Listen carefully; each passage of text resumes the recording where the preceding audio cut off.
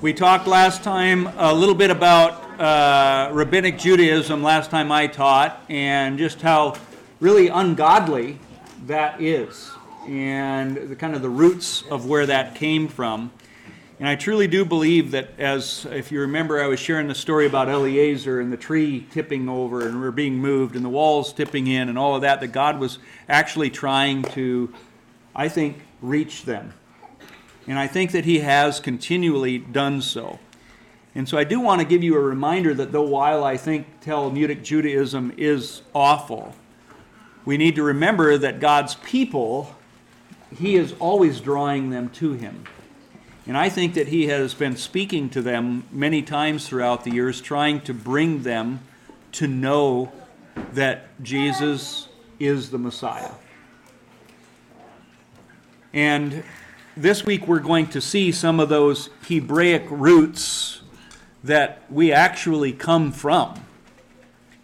That even from the beginning, God was drawing people like Nicodemus and many others, even Paul, who was a Pharisee of Pharisees.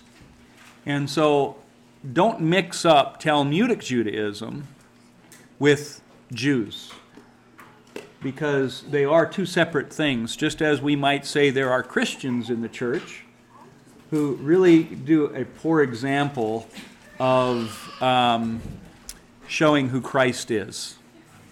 And so with that in mind, we're going to kind of dive in tonight into the early Messianic church, and we're going to start moving quickly through history now and cover the first 300 years from like 100 to 300 AD. Now that we saw how Talmudic Judaism was forming, how there was kind of an evil dark side growing, there was also a bright light starting to shine as well. Jesus promised those disciples that, he would give them a memory for the word, that he was going to, spread the gospel. And indeed, that's what we're going to see tonight as we look at some history. Now, you might remember that I said that the leaders of the church at that time, depending on what it was, maybe it was either the Nasi or the Exilarch, which was depending on which direction they were, or Jerusalem or Babylon. Well, in both cases, I mentioned that they had to be a descendant of David. We see that in extra-biblical writings that the Apostle James became a very popular and well-known leader of the Zealots. Well, anyway, he ends up getting killed, and so as a result, then Simon, which was the cousin of Jesus, the son of David, is going to take over, and he becomes the leader of the Nazarenes. Again, this is extra-biblical sources. But I told you that when Jerusalem was surrounded, they understood that Jesus had said, so when you see the abomination that causes desolation, to flee to the mountains. And people saw the handwriting on the wall, and it was this Simon that led the Christians, the Nazarenes, out of Jerusalem to Pella, which is basically by Jordan, Petra area. And as a result, the Nazarenes were spared. And that meant that there was going to be a growth of Christianity. God was preserving a remnant. Always has, and I think that's very important for you to understand, this idea of a remnant. Remember that Elijah one time was fleeing, and he says, Lord, they have torn down your altars, they've killed your prophets, and I am the only one left, and now they're trying to kill me. And what was God's response? I have reserved for myself 7,000 who have not bowed the knee to Baal. So too at the present time there is a remnant chosen by grace. Just because all these evils were going on does not mean God was not being faithful, preserving a remnant. And I believe the same is true to this day. We live in a very dark world filled with evil everywhere we turn, we see. And we must not forget God is faithful as well as being in control. And there is a remnant right now. Always will be. So James would be this Nasi, this ruler. We mentioned this before, but in Acts chapter 15, we see that Paul and Barnabas are arguing over an issue and finished. James is going to speak up in verse 19, and that was the final ruling. And everybody, okay, James has spoken. This is really what kind of the early council, or you might say Sanhedrin, of the New Testament looked like. Last time we showed you how the Sanhedrin of the Old Testament continued. Well, now we've got these Nazarenes who are not allowed to be in there because they're accepting this Messiah that they think is the other Jews think are a false Messiah. So they, starting with the apostles, organize their own ruling body. You might say, as far as from my upbringing, a district office of the church. And it is the Sanhedrin, which is the Jerusalem Council. Okay? And it was made up of the apostles and the elders, the early Christians there. And what they would do is send out rulings to the community that were both oral and written. Now, we see some similarity to this, you might say, in Paul's letter to the 7 churches. Okay, it would go out to the community. And this way is how Christianity would spread, by taking care of the whole body. In Acts 15, this is what we saw. The whole assembly became silent as they listened to Barnabas and Paul telling about the miraculous signs and wonders God had done among the Gentiles through them. When they finished, James spoke up. Brothers, listen to me. Simon has described to us how God at first showed his concern by taking from the Gentiles a people for himself. And so he's the last one to speak, and that's the final ruling that is given, just so that you can see it there. In verse 15, it says, the words of the prophets are in agreement with this. As it is written, after this I will return and rebuild David's fallen tent. Its ruins I will rebuild, and I will restore it. Don't miss that. God is saying, I'm going to rebuild this fallen tent. And that is going to be the body of Christ, ultimately. Verse 17, that the remnant of men may seek the Lord. And all the Gentiles who bear my name, says the Lord, who does these things that have been known for ages. It is my judgment, therefore, that we should not make it difficult for the Gentiles who are turning to God. So, we've already talked about this, but just to remind you, his judgment then is, hey, the Gentiles are going to go to the synagogues every Sabbath. They will hear the word every Sabbath. So they're going to hear the law of God, but in addition to that, or to highlight, we want you Gentiles to make sure you don't do this. Don't eat blood, don't eat food sacrificed to idols, don't eat food strangled, animals that have been strangled, and abstain from sexual immorality. That was the message to the new incoming Gentile church. The expectation was that they would be going and hearing the laws of Moses, and that they walk in this way. But what I want to highlight here as well is that there is a remnant of men who may seek the Lord. Don't think that God wasn't faithful to that. As Logan taught here a couple of weeks ago, his covenant was made to Abraham, and then to Abraham and Isaac, and to Abraham, Isaac, and Jacob, and then to Israel, the 12 tribes. He divorced them. He had to come up with a way to be faithful himself to bring them back, which is him dying on the cross. But, as I said before we had communion, that didn't finish it. The wedding banquet of the Lamb, we see that theme of wedding from old to new to future. There is a remnant, and he is going to be faithful to that. In Acts 13, we see here it says, when Paul and his party set sail from Paphos, they came to Perga in Pamphylia, and John, departing from them, returned to Jerusalem. Jerusalem is going to be the center at this point of this council, or this new Sanhedrin, you might call it. When they departed from Perga, they came to Antioch in Pisidia and went into the synagogue on the Sabbath day and sat down. Then Paul stood up and motioned with his hand and said, "Men of Israel, and you who fear God, listen." Now, until 133 AD, according to history, we see that there were these bishops that lead the church in Jerusalem. And I want you to see that this church is a Jewish church. Not a rabbinic Judaism, but the Nazarenes, the way, Christians. Christians is not a bad term. Okay, it's in the Bible. They were first called Christians in Antioch. It simply means a Christ follower. That's what these Jews were, Christians. Today, Christians has become a term that means Gentile, or if the Jews want to join you, then you can become one.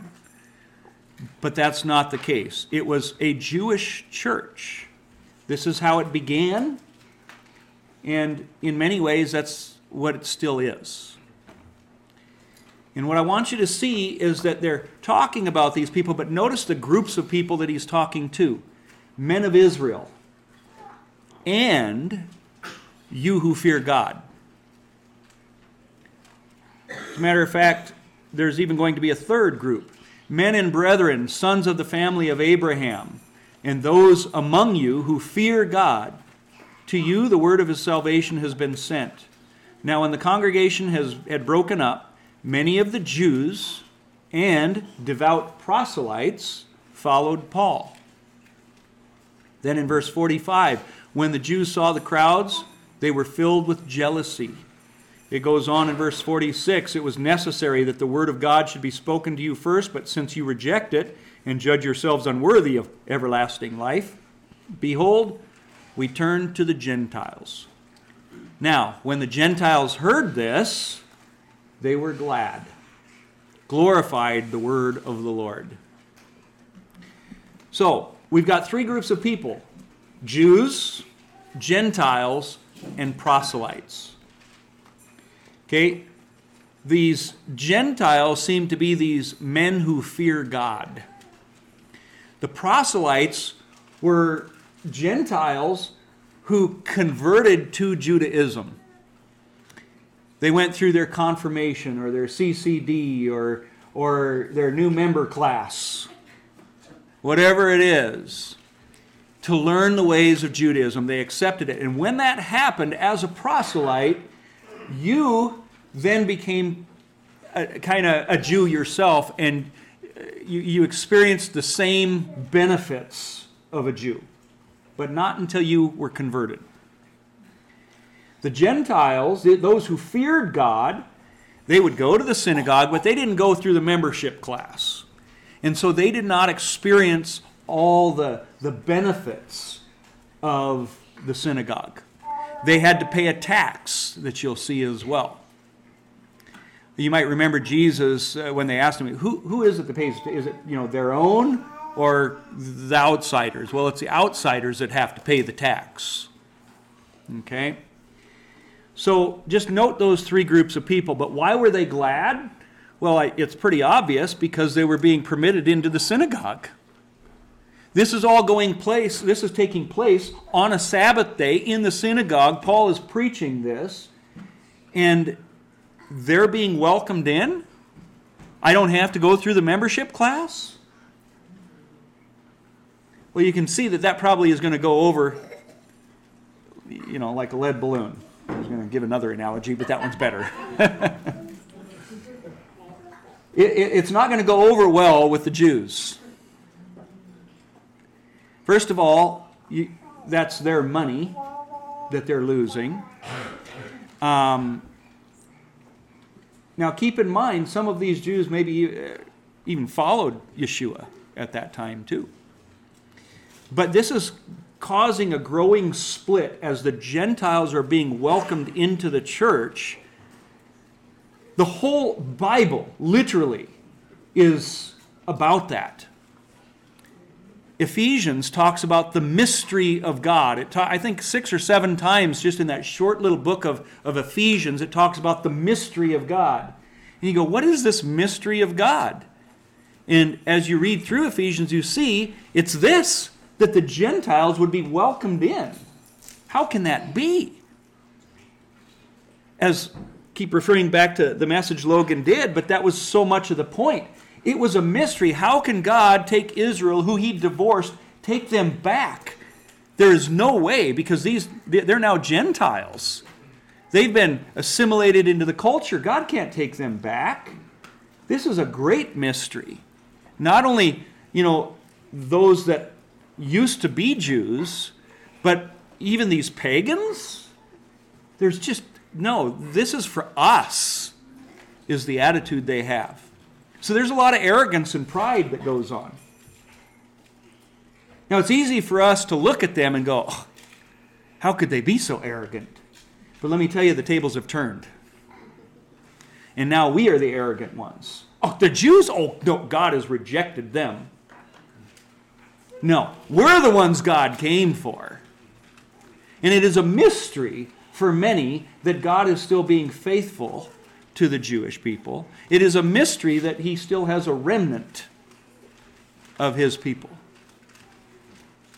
So the tables have completely turned, and we'll see that more. But the bottom line is that these proselytes who went through all the rigmarole, the membership class, they're happy, but probably a little disappointed as well, because, how come you don't have to do what I did?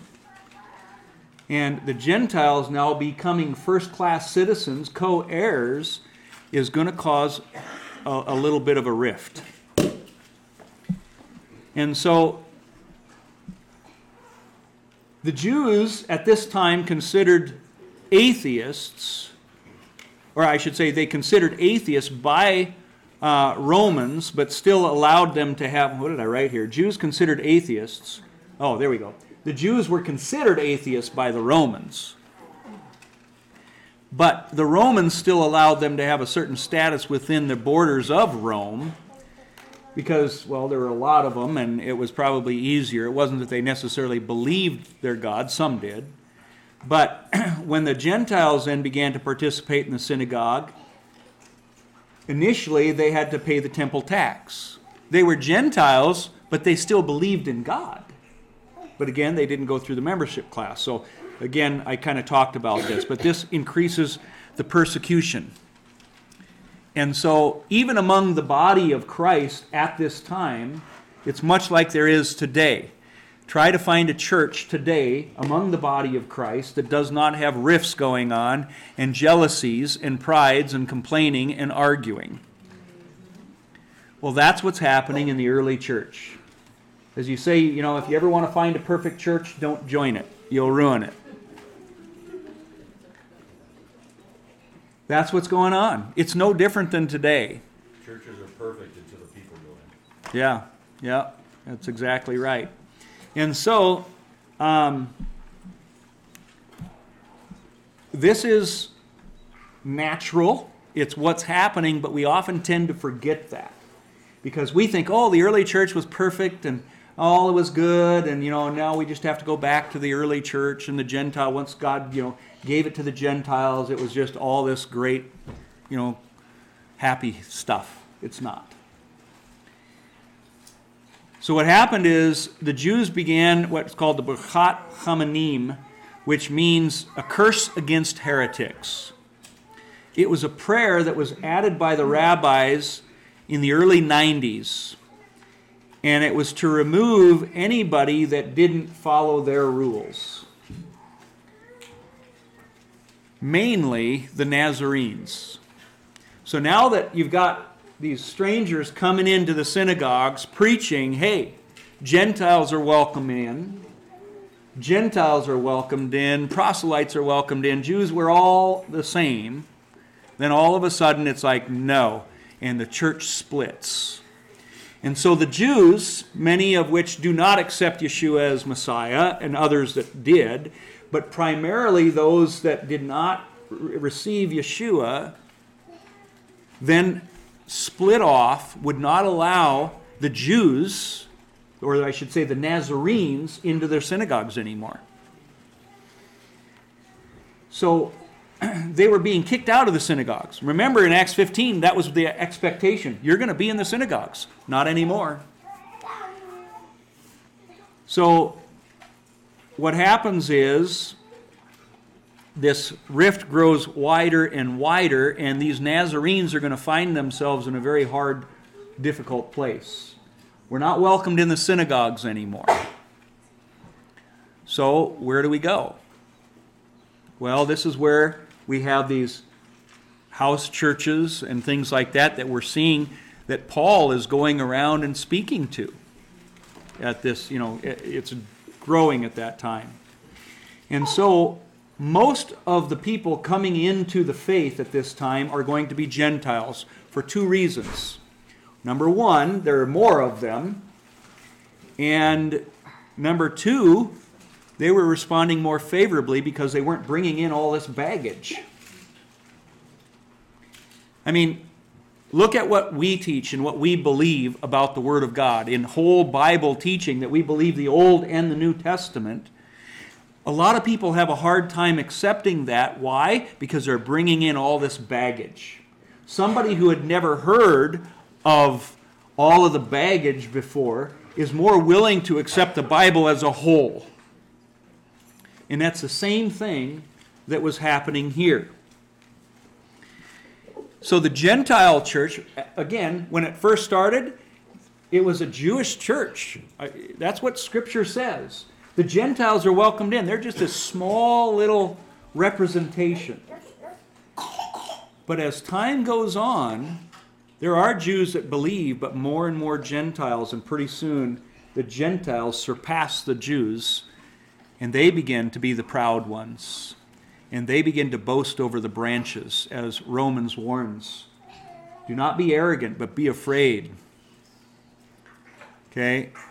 He says, Israel has experienced a hardening in part until the full number of Gentiles comes in, meaning God's going to bring a bunch in. Okay? And then all Israel will be saved. But a time is coming.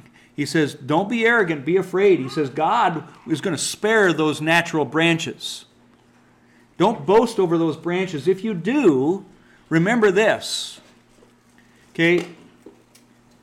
God's kindness, tolerance, and patience was given to them. And it'll be given to you unless you reject it.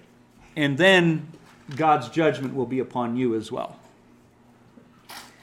Anyway, bottom line is I want to show you what some of the early church then, around this time, around 98 AD, I'm not giving you all of it. We talked about this when we talked about the Sabbath, but around 98 AD, we start seeing some very negative views being written by early church fathers about the Jews.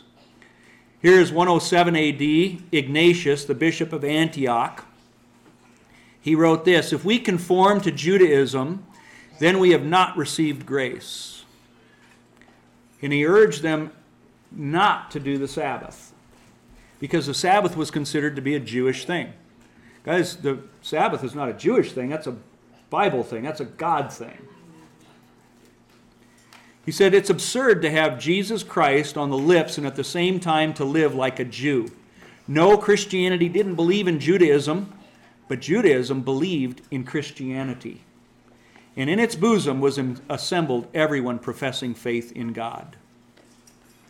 So, you can see this anti-Semitic attitude starting to creep in now. The Gentiles weren't playing the part that the rabbinic Jews wanted them to. They were being kicked out of the synagogues. They're claiming the Messiah for themselves. And then there were these Nazarenes that are, again, can't go to the synagogue, but hey, we want to follow the customs of Moses. We want to follow God's word. And remember, Paul did do that. In Acts 21, when he goes to Jerusalem, the Jews say, listen, the people have heard that you are teaching people against the laws of Moses and our customs. To make sure that they know that this is not happening, do this sacrifice. Does Paul do it? Yep. Wait a minute, Paul would do a sacrifice and an offering? I thought sacrifices were done. Yeah, sin offerings, sin sacrifices are done. But vows and dedications and thanksgiving, that's not over. Zechariah 14 shows us that. So, it's creeping in here, and by 107 AD, the idea was starting to come out now that you could not be a Jew and be a Christian. That these things were an antithesis to one another. So, these Nazarenes that wanted to keep Passover, which, by the way, the Gentiles coming into the church originally would have done that. That was the expectation. Well, now, if you were a believer and you were going to keep Passover, you were considered to be, by many of these other Gentiles, you were put in the classification of Judaism. Remember when I spoke last time, there was a huge difference between rabbinic Judaism and biblical Judaism. All biblical Judaism is whole Bible teaching.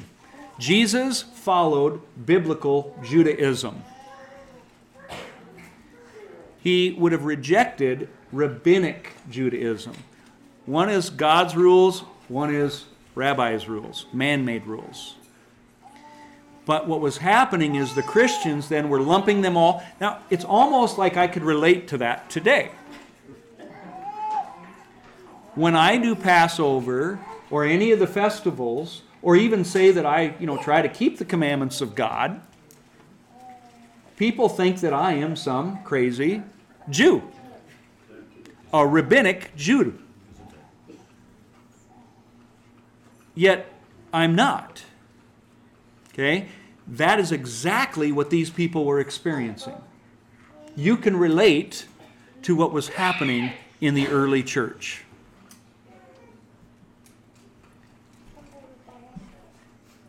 There was something called the Epistle of Barnabas, written about 96 to 98 AD here, and it was written for the Jews who believed in the Messiah, or the Nazarenes. It says, the Jews lost their covenant forever when Moses destroyed the tablets on Mount Sinai.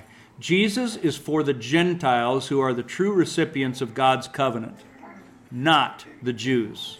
The keeping of the new moons are abolished, as well as other Jewish law. There is only one law, the law of Jesus Christ. Now I can read this and go, oh my goodness, that's awful. But yet, do you know that is exactly what the church would teach today? Yeah. You see, there is nothing new under the sun. And what you experience is the same thing that was going on back then. Where was God's faithfulness? Where is God's remnant? Where is God's covenant? Where is God's purpose of sending His Son? I came only for the lost sheep of Israel, to die, to take His bride back, to welcome others in. You see, there is nothing in Scripture that says any of this. But these are church fathers that are going to be saying things like this. Justin the Martyr, 1st century, from the 130s to 140s, wrote 2 major theological treatises. They were called the First and Second Apologies. And he's basically writing in a world that's dealing with 3 different competing philosophies in theology. You've got Greek, you've got Jew, and now you've got this crazy Christian. Okay? And he writes to build a theology stating that, kind of like a doctrinal book to state why we believe what we believe. And he had 4 pivotal events in history for his theology, and it is still accepted and taught in most seminaries to this day from the 130s. Here is his main treatises. You've got creation, you've got the fall, and you've got redemption. and then consummation when the Lord comes back. So today, when we see much of, even like, who knows answers in Genesis, the 7 C's? Anybody? What, creation? Catastrophe for the flood.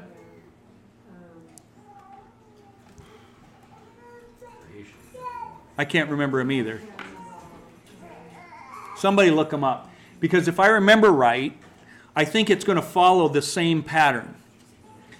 This is what we're going to see in Christianity even to this day. Like I said, almost every seminary, these are the main, like if you're going to make an outline of Scripture, here it is: creation, fall, redemption, consummation. Creation, okay. Corruption, catastrophe, confusion, Christ, cross, consummation. There you go.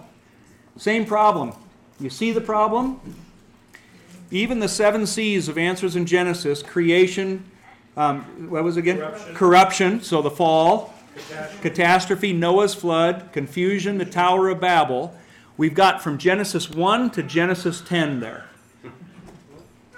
Where's the next jump to? Christ. New Testament. What do we got here? Genesis 1, 2, and 3. Answers in Genesis just took it a few extra chapters. Where is the rest of God's plan? No wonder we don't teach the covenant. No wonder we don't teach whole Bible. Because we act as if Genesis 12 or 11 through Malachi is just this little add-on to Scripture that, you know, when we can find the verse that fits our doctrine or whatever we need, we'll use it. But as far as teaching goes, as far as laying a foundation goes, it's not important. It's the Cliff Notes. You read the intro, you read the ending, you got the whole book. Yep, the intro and the ending. This is, again, the main thing taught in every seminary today. I shouldn't say every, I don't know, but you know, in most seminaries today, this is what is being taught. Martyr wrote a letter to a Jew named Trypho. Now, whether this actually happened or not, we're not 100% sure, but it's written as if it did. He basically was met some Jew as he was waiting to get on a boat, and they were having this little debate back and forth and over the Messiah. And 3 significant aspects of the rest of the Scripture, outside of what his main points were, according to him, are this. Number 1 was prophecies pointing to Christ. So the rest of Scripture has things pointing to him. 2, Scriptures pointing to the universal moral code for every believer. So, you know, you might say the 10 Commandments, but really just the moral code. And number 3, the remainder was written to the Jews in order, since God rejected them, is no longer useful. So all of the rest of the Bible that he does not think is important fall under these 3 categories. Okay? So prophecies pointing to Christ, which I would say the whole Old Testament does that, even Genesis. Universal code, I would say the whole Old Testament does deal with that. And the remainder was written not to the Jews, which is no longer useful, but is actually his covenant that was to the Jews, which is now the same covenant, which is to you. When we talk about new covenant, as we've talked many times, we're not talking about a brand new contract. It's the same contract with, you know, a new signature. When you rent a house to somebody, you have a contract. They move out, you take a new contract. The contract reads the same, but it's for a new tenant. Right? You can maybe look at it that way. That analogy isn't perfect. But that's what we're saying here. This was a Jewish covenant. It was not a whole new thing written. Same stuff, but now we're going to welcome Israel back. That's part of the new covenant. I divorced them. Now we need a new covenant. A new one, because you are now a new tenant coming back into my house. And that was the Gentiles and the lost sheep of Israel. Well, he says the God of Israel is among the church rather than the Jews in this letter to Trypho. So that the church was the final climax of what God's plan really was, and as far as the Jews go, he's done with them. He says, God instituted circumcision so you and you only might suffer the infliction due those who crucified Christ. Since circumcision of the flesh is the mark you can be distinguished from other men. Is that what the Bible says circumcision was? No. The Bible says it's a sign of the covenant. Yet, this is how an early church father that is used as the basis for modern church today saw the Jews. What amazes me today is that almost every church denomination we have today goes back to a church father. Most of them from the 15 and 1600s. Look how screwed up it was already in 107. Paul warned there would be wolves in sheep's clothing that were going to come among you. And they came in immediately. You can see a separation that began in the church here. And I think that this is one of the reasons why I think it's important to see this history, because you need to know why the church thinks the way it does today. It isn't because of the Bible. It is because of history, church history. We'll talk about that coming up. So things begin to spiral downward. Ideas turn into actions. The early church was dealing with a number of heresies as well. You had all the Gnostics that were coming about. We've got all these Gnostic books that have been found, over 2,000 they say, which was basically, for the most part, the Gnostic world was saying that there was a material and a spiritual world. The spiritual world was more valuable and meaningful, and therefore you wanted to just basically focus on the spiritual, not the physical. And that may sound good on one hand, but what they were saying, there was this heretic teacher called Marcion who came in 200 AD, and he said that there were these two gods, the God of the Old Testament and the God of the New Testament. The God of the Old Testament was really kind of more of the physical. The God of the New Testament is more about the spiritual. And Marcion, those same attitudes, you could go to almost any church today and have that same idea, that there is an Old Testament God that's really harsh and mean, and then there's this Jesus who's a loving, kind, wouldn't hurt a flea. You know, when he comes back, he's coming back with, wings and bells and, not a sword coming out of his mouth, not feet like burnished bronze. Yeah. So, but it was all New Testament. he had a different canon than what we do. Marcion did have his own canon, his own books, and he left out pretty much the Old Testament and a few of the New Testament books as well. Anything that had law in it was pretty much kicked out. And so, yeah. So is he bitheistic? Bitheistic? I got to think about that one. Anyway, two major church fathers are going to respond to Marcion because he was considered to be a heretic. One was Tertullian, but they didn't disagree with everything he said. In 200, Tertullian says of the God of Jesus Christ is the God of Abraham, Isaac, and Jacob, and there is no other. He's going to explain the differences in the old and the new by saying this: the commandments of the Torah are degrading and unworthy of an enlightened people. They were given to the Jews to curb idolatry and greed. So the 10 Commandments weren't given to you, which, by the way, is also taught in the church today. They were given to the Jews, because the Jews had this propensity of evil. I'll tell you what, then I'm a Jew.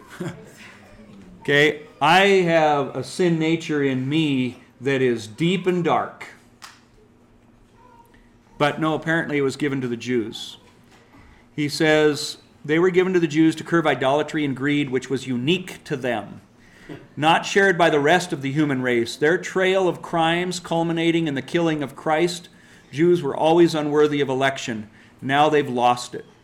God's choice is now transferred to the Gentiles who are capable of living at a higher level than the Jews.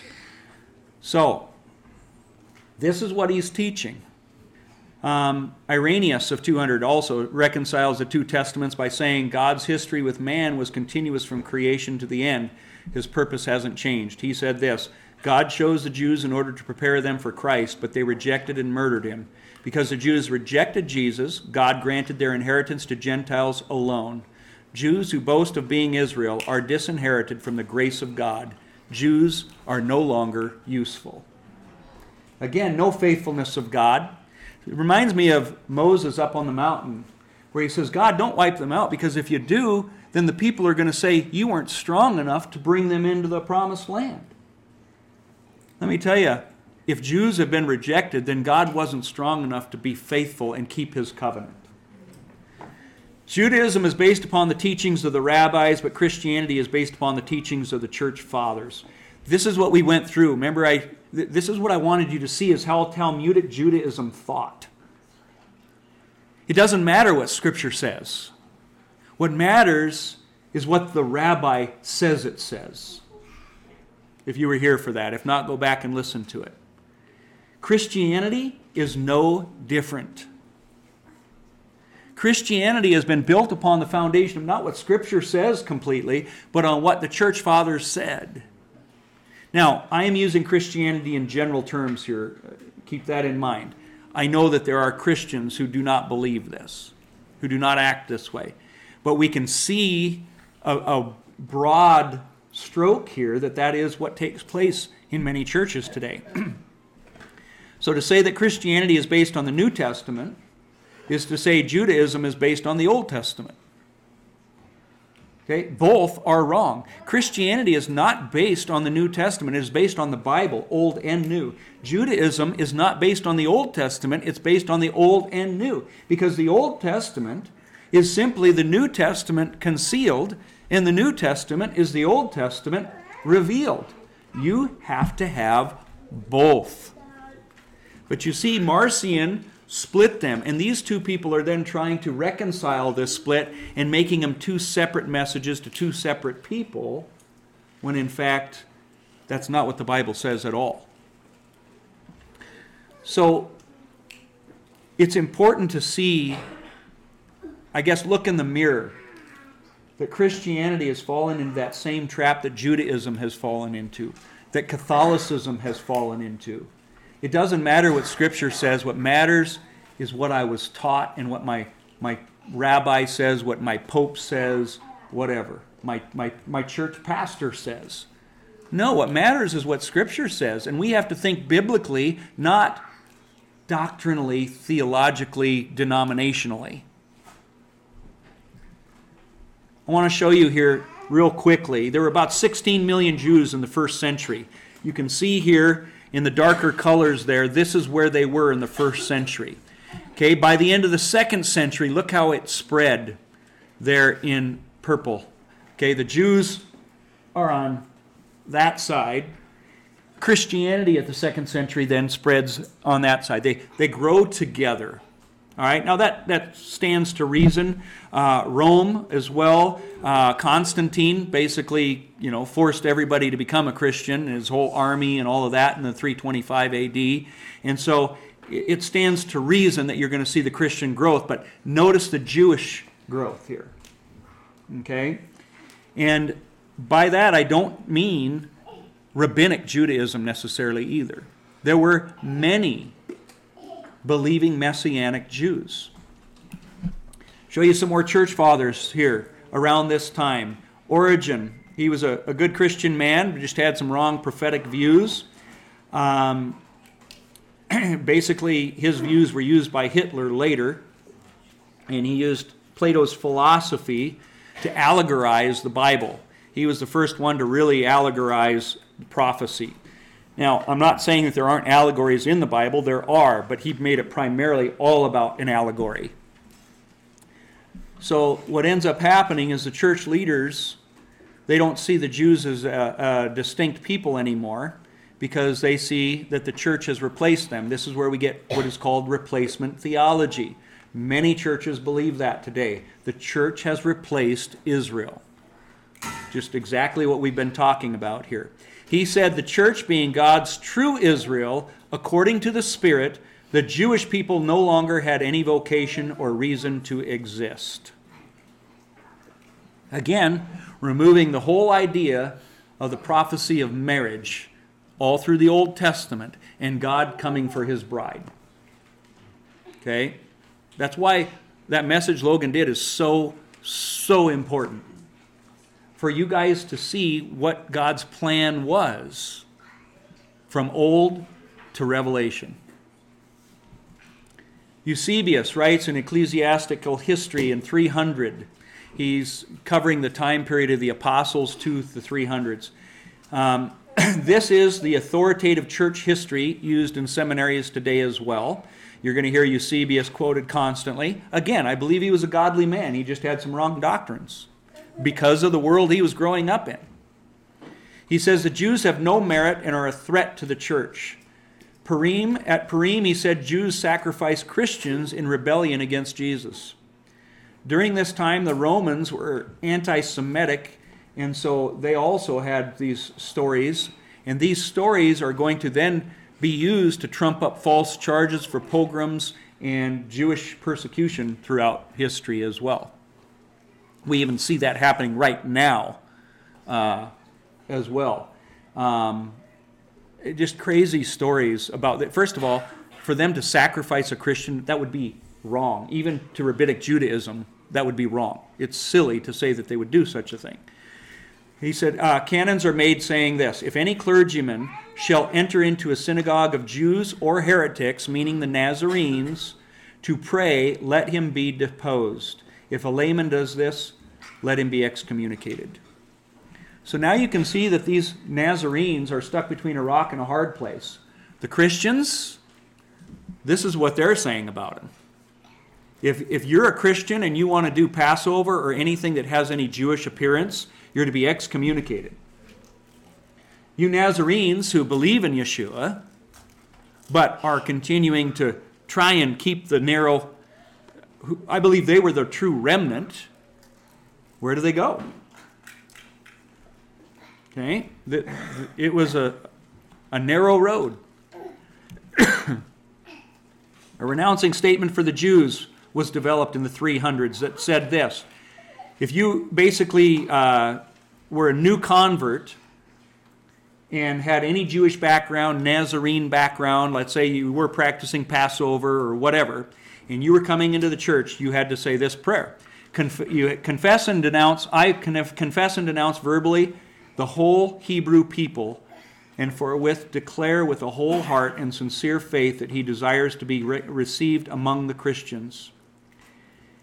He must say the following: I renounce all custom rites, legalisms, unleavened breads, and sacrifices of lambs of the Hebrew, and all the other feasts of the Hebrews, sacrifices, prayers, aspersions, purifications, sanctifications, propitiations, fasts, and new moons, and Sabbaths, and superstitions, and hymns, and chants, and observances, and synagogues, and food and drink of the Hebrews. In one word, I renounce everything Jewish. So, what didn't he renounce? Yeah. What was Jesus, by the way? Oh, a Jew. Oh, okay. So I renounce everything Jesus, you might say. But see, they weren't picking up on this. Why do you think that some of these church fathers took such a strong stance on this issue? I think it's spiritual. I think there's a couple of things. Rabbinic Judaism didn't help matters. Satan was using that falsehood. And just like today, what we would do by keeping Passover is often then associated with that. And I think these early church fathers were doing the same thing. But I also think there's a spiritual aspect that, Satan wants to destroy them. Satan throughout all of history, as you're going to see next time I speak, I think we're going to get into Islam. You're going to see why does Islam hate Christians and Jews? Those are the two primary ones. Well, because they're God's people. And Satan has gone after them and will continue to do so. So did any of these church fathers who held these beliefs have the desire to witness to these Jews, or all just feel it?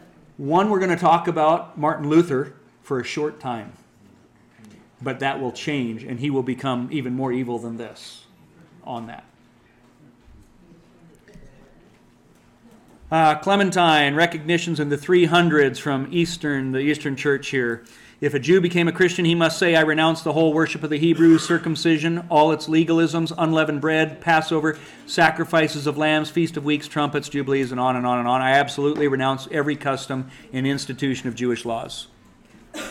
Again, same thing that we're seeing here.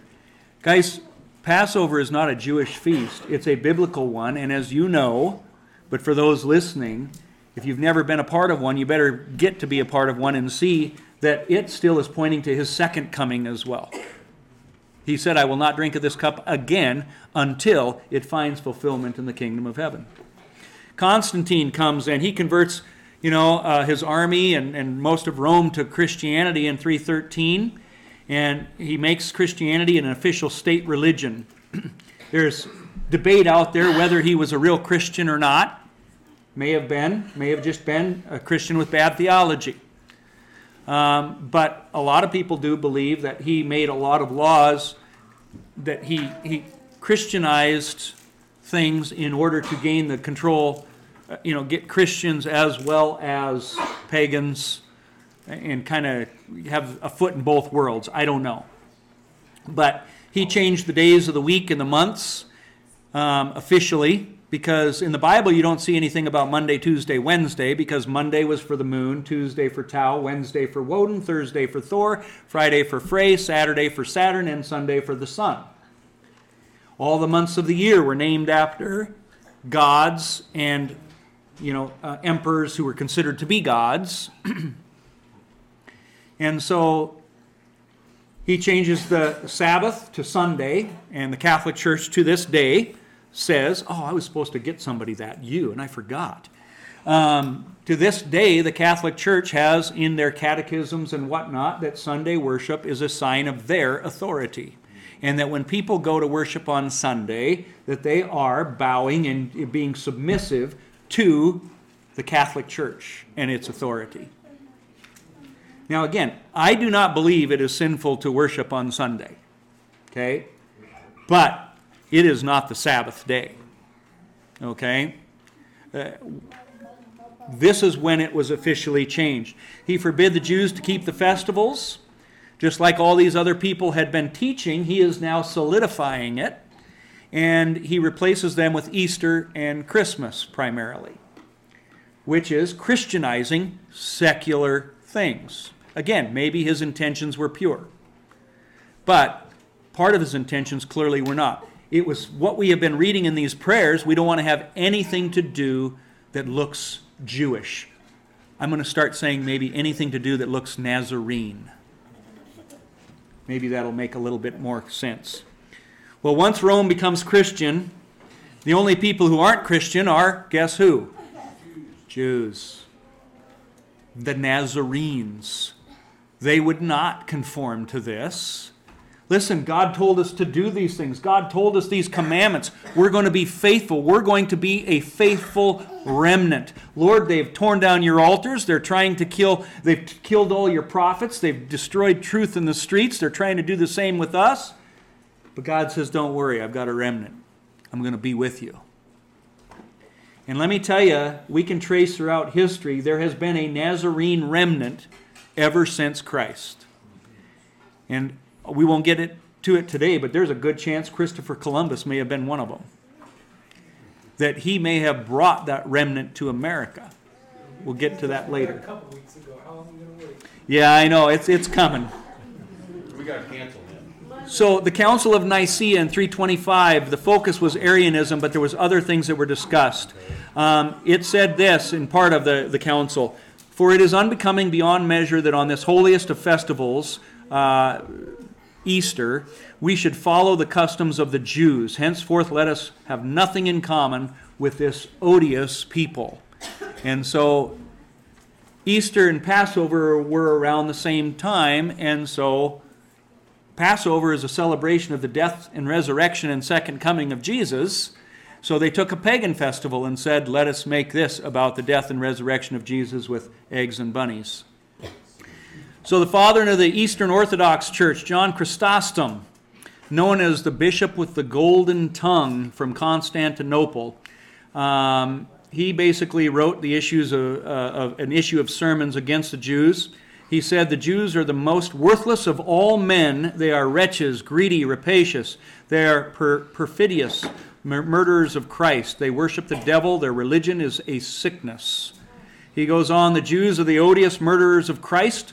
For killing God, there is no expiation possible, no indulgence or pardon. Christians may never cease vengeance, and the Jews must live in servitude forever. God always hated the Jews. It is incumbent upon all Christians to hate the Jews. Except it was God's plan for them to kill them. Left field there. Okay, you can see that it's starting to get worse. All right? If you go back, they already had it. And they celebrate the Yeah. resurrection. And it wasn't just the Jews. For God so loved the world that he gave his only son. The Catholics. I do not, and they didn't murder him. Jesus said, no one takes my life. I lay my life down. So nobody murdered him. Jesus gave his own life. Yeah. Romans 11. This is what I was saying before. It says, if some of the branches were broken off, speaking of Jews and Gentiles being branches that are connected to the vine of Jesus, the root. If some of the branches were broken off, and you, being a wild olive tree, you Gentiles, were grafted in among them, the Jews, and with them the Jews became a partaker of the root, God, the covenant, in the fatness of the olive tree, do not boast against the branches. But if you do boast, remember that you do not support the root. The root supports you. You will say then, well, branches were broken off so that I could be grafted in. Replacement theology. Well said, because of unbelief they were broken off, and you stand by faith. Do not be haughty, but fear. For if God did not spare the natural branches, he may not spare you either. Therefore consider the goodness and the severity of God. On those who fell, the Jews, severity. But toward you, Gentiles, goodness. Has God been severe to them? Yes, he has, because they did reject him. But was he unfaithful, and did he cut them off as to fall beyond recovery? Not at all, which I don't think I have in here. Maybe I do, I'll see here. But in Romans, just in case, he says, so what then? Did they fall as to stumble or fall beyond recovery? Certainly not. Anyway, he goes on and he says, Paul here, put toward you goodness if you continue in his goodness, otherwise you also will be cut off. They also, if they do not continue in unbelief, will be grafted in. Does that sound like being cut off, rejected forever? No. Yeah, or that, God hates them? Not at all. For God is able to graft them in again. And he says, and he will graft them in again, it goes on to say. For I do not desire, brethren, that you should be ignorant of this mystery, lest you should be wise in your own opinion, that blindness in part has happened to Israel until the fullness of the Gentiles has come in. Don't be arrogant. Don't be proud. Don't be boastful. Don't boast over those branches. He says, yes, they've experienced a blindness, but only in part and only for a time.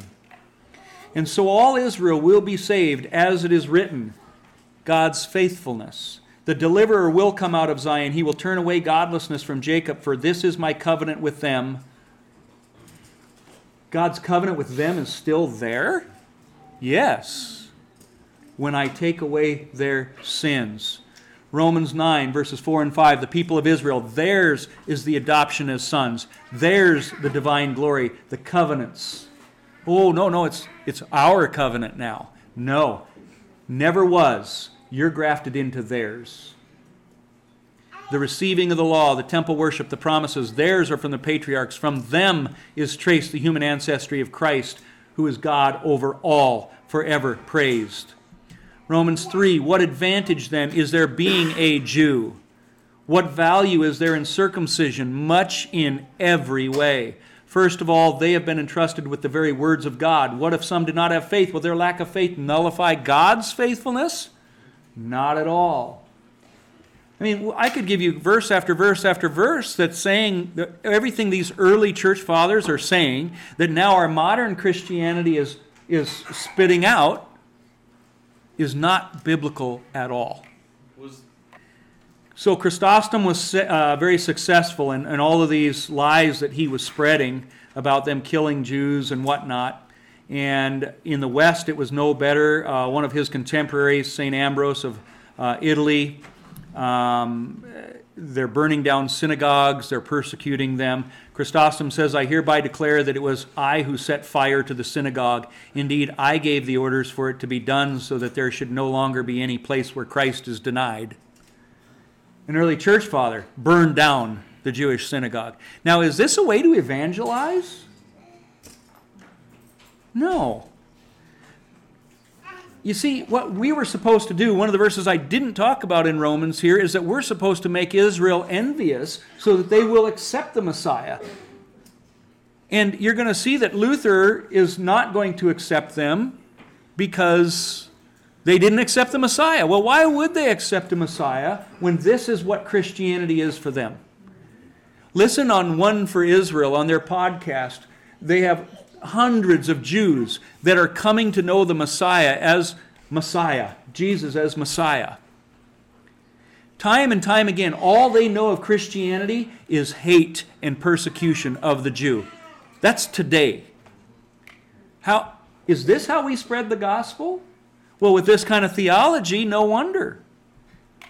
St. Gregory, in the West, he said, assassins of the prophets, companions of devil, a race of vipers, a Sanhedrin of demons, enemies of all that is beautiful, in their lewd grossness. So the tables were turned. Christians hated Jews more than even pagans. You know, that's interesting. That's what's going on in Israel right now. Isn't it? By the way, there are many Messianic Nazarenes that are fighting in Israel right now, today. And yet, Israel is the enemy. Gaza, which is pagan, they're the ones that are being supported. You see how the tables got turned and things haven't changed? Augustine, in the 400, takes a slightly different perspective, not a good one, just not as crazy. He was still very anti-Semitic, but he thought Jews needed to be left alone as an example of what God does to those who reject Jesus. And that became kind of a prevailing idea for the next, from 500 to 600 years. And they were excluded from politics. They were pretty much, the black sheep, you might say. Emperor Justinian, in the 500s, issues a permanent Christian state policy which said, they, the Jews, shall enjoy no honors. Their status shall reflect the baseness which in their souls they have elected and desired. Yeah, that'll bring them to Christ.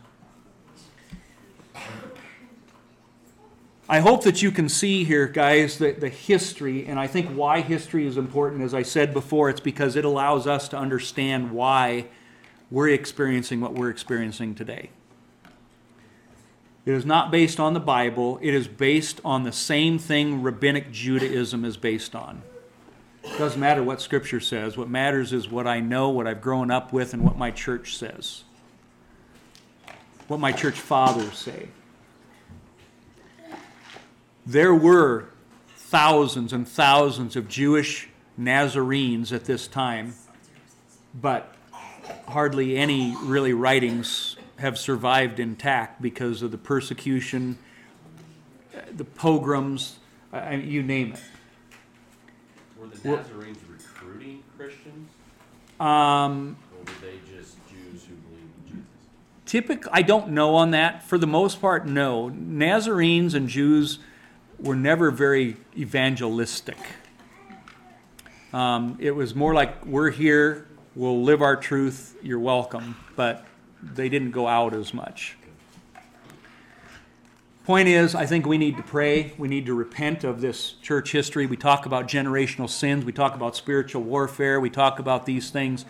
Well, guys, this is what the church has been built upon. No wonder there's so many spiritual battles going on in the church. We have called God a liar. We have called God unfaithful.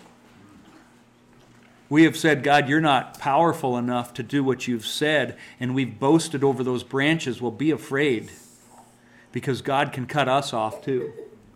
And frankly, I think that's what's happening. I think we see the church falling apart, that the Spirit of God has left many Christian churches because we're no longer keeping the Word of God. We have become a church that is filled with lawlessness, the spirit of Antichrist instead.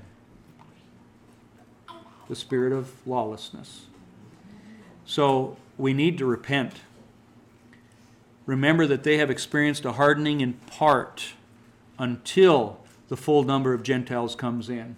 And we need to be praying that we would be better, loving witnesses with a godly attitude of faith and perseverance, knowing that He has preserved a remnant, and our job is to make Israel envious.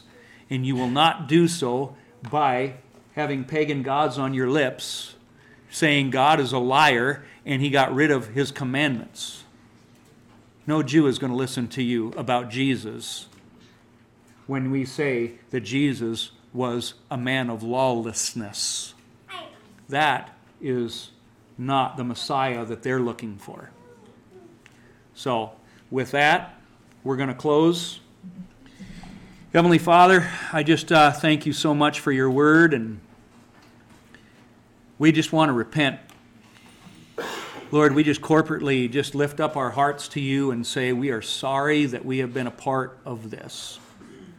We're sorry that we didn't trust your word. We're sorry that we allowed culture and just denominational beliefs be our guide in life more than your word.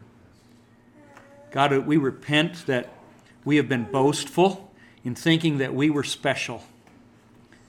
We are special because you loved us, but not more special than any of your people.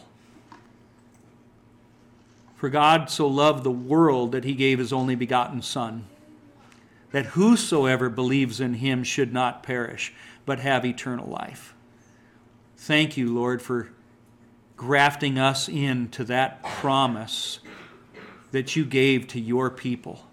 For theirs is the covenants. Theirs is the glory. Theirs is the adoption as sons. Theirs is the temple worship. And we look forward to a time when we will be united again, because, Lord, we know that you came back to die, to bring in as a bride of Christ your people again, and that you were loving and faithful enough to allow us to join in. We thank you for your mercy to us. May we never be blinded. May we never be boastful, but may we humbly accept and respond to that message now and go out and tell your people that they have not been rejected, that you died for them. We pray this in Jesus' name. Amen.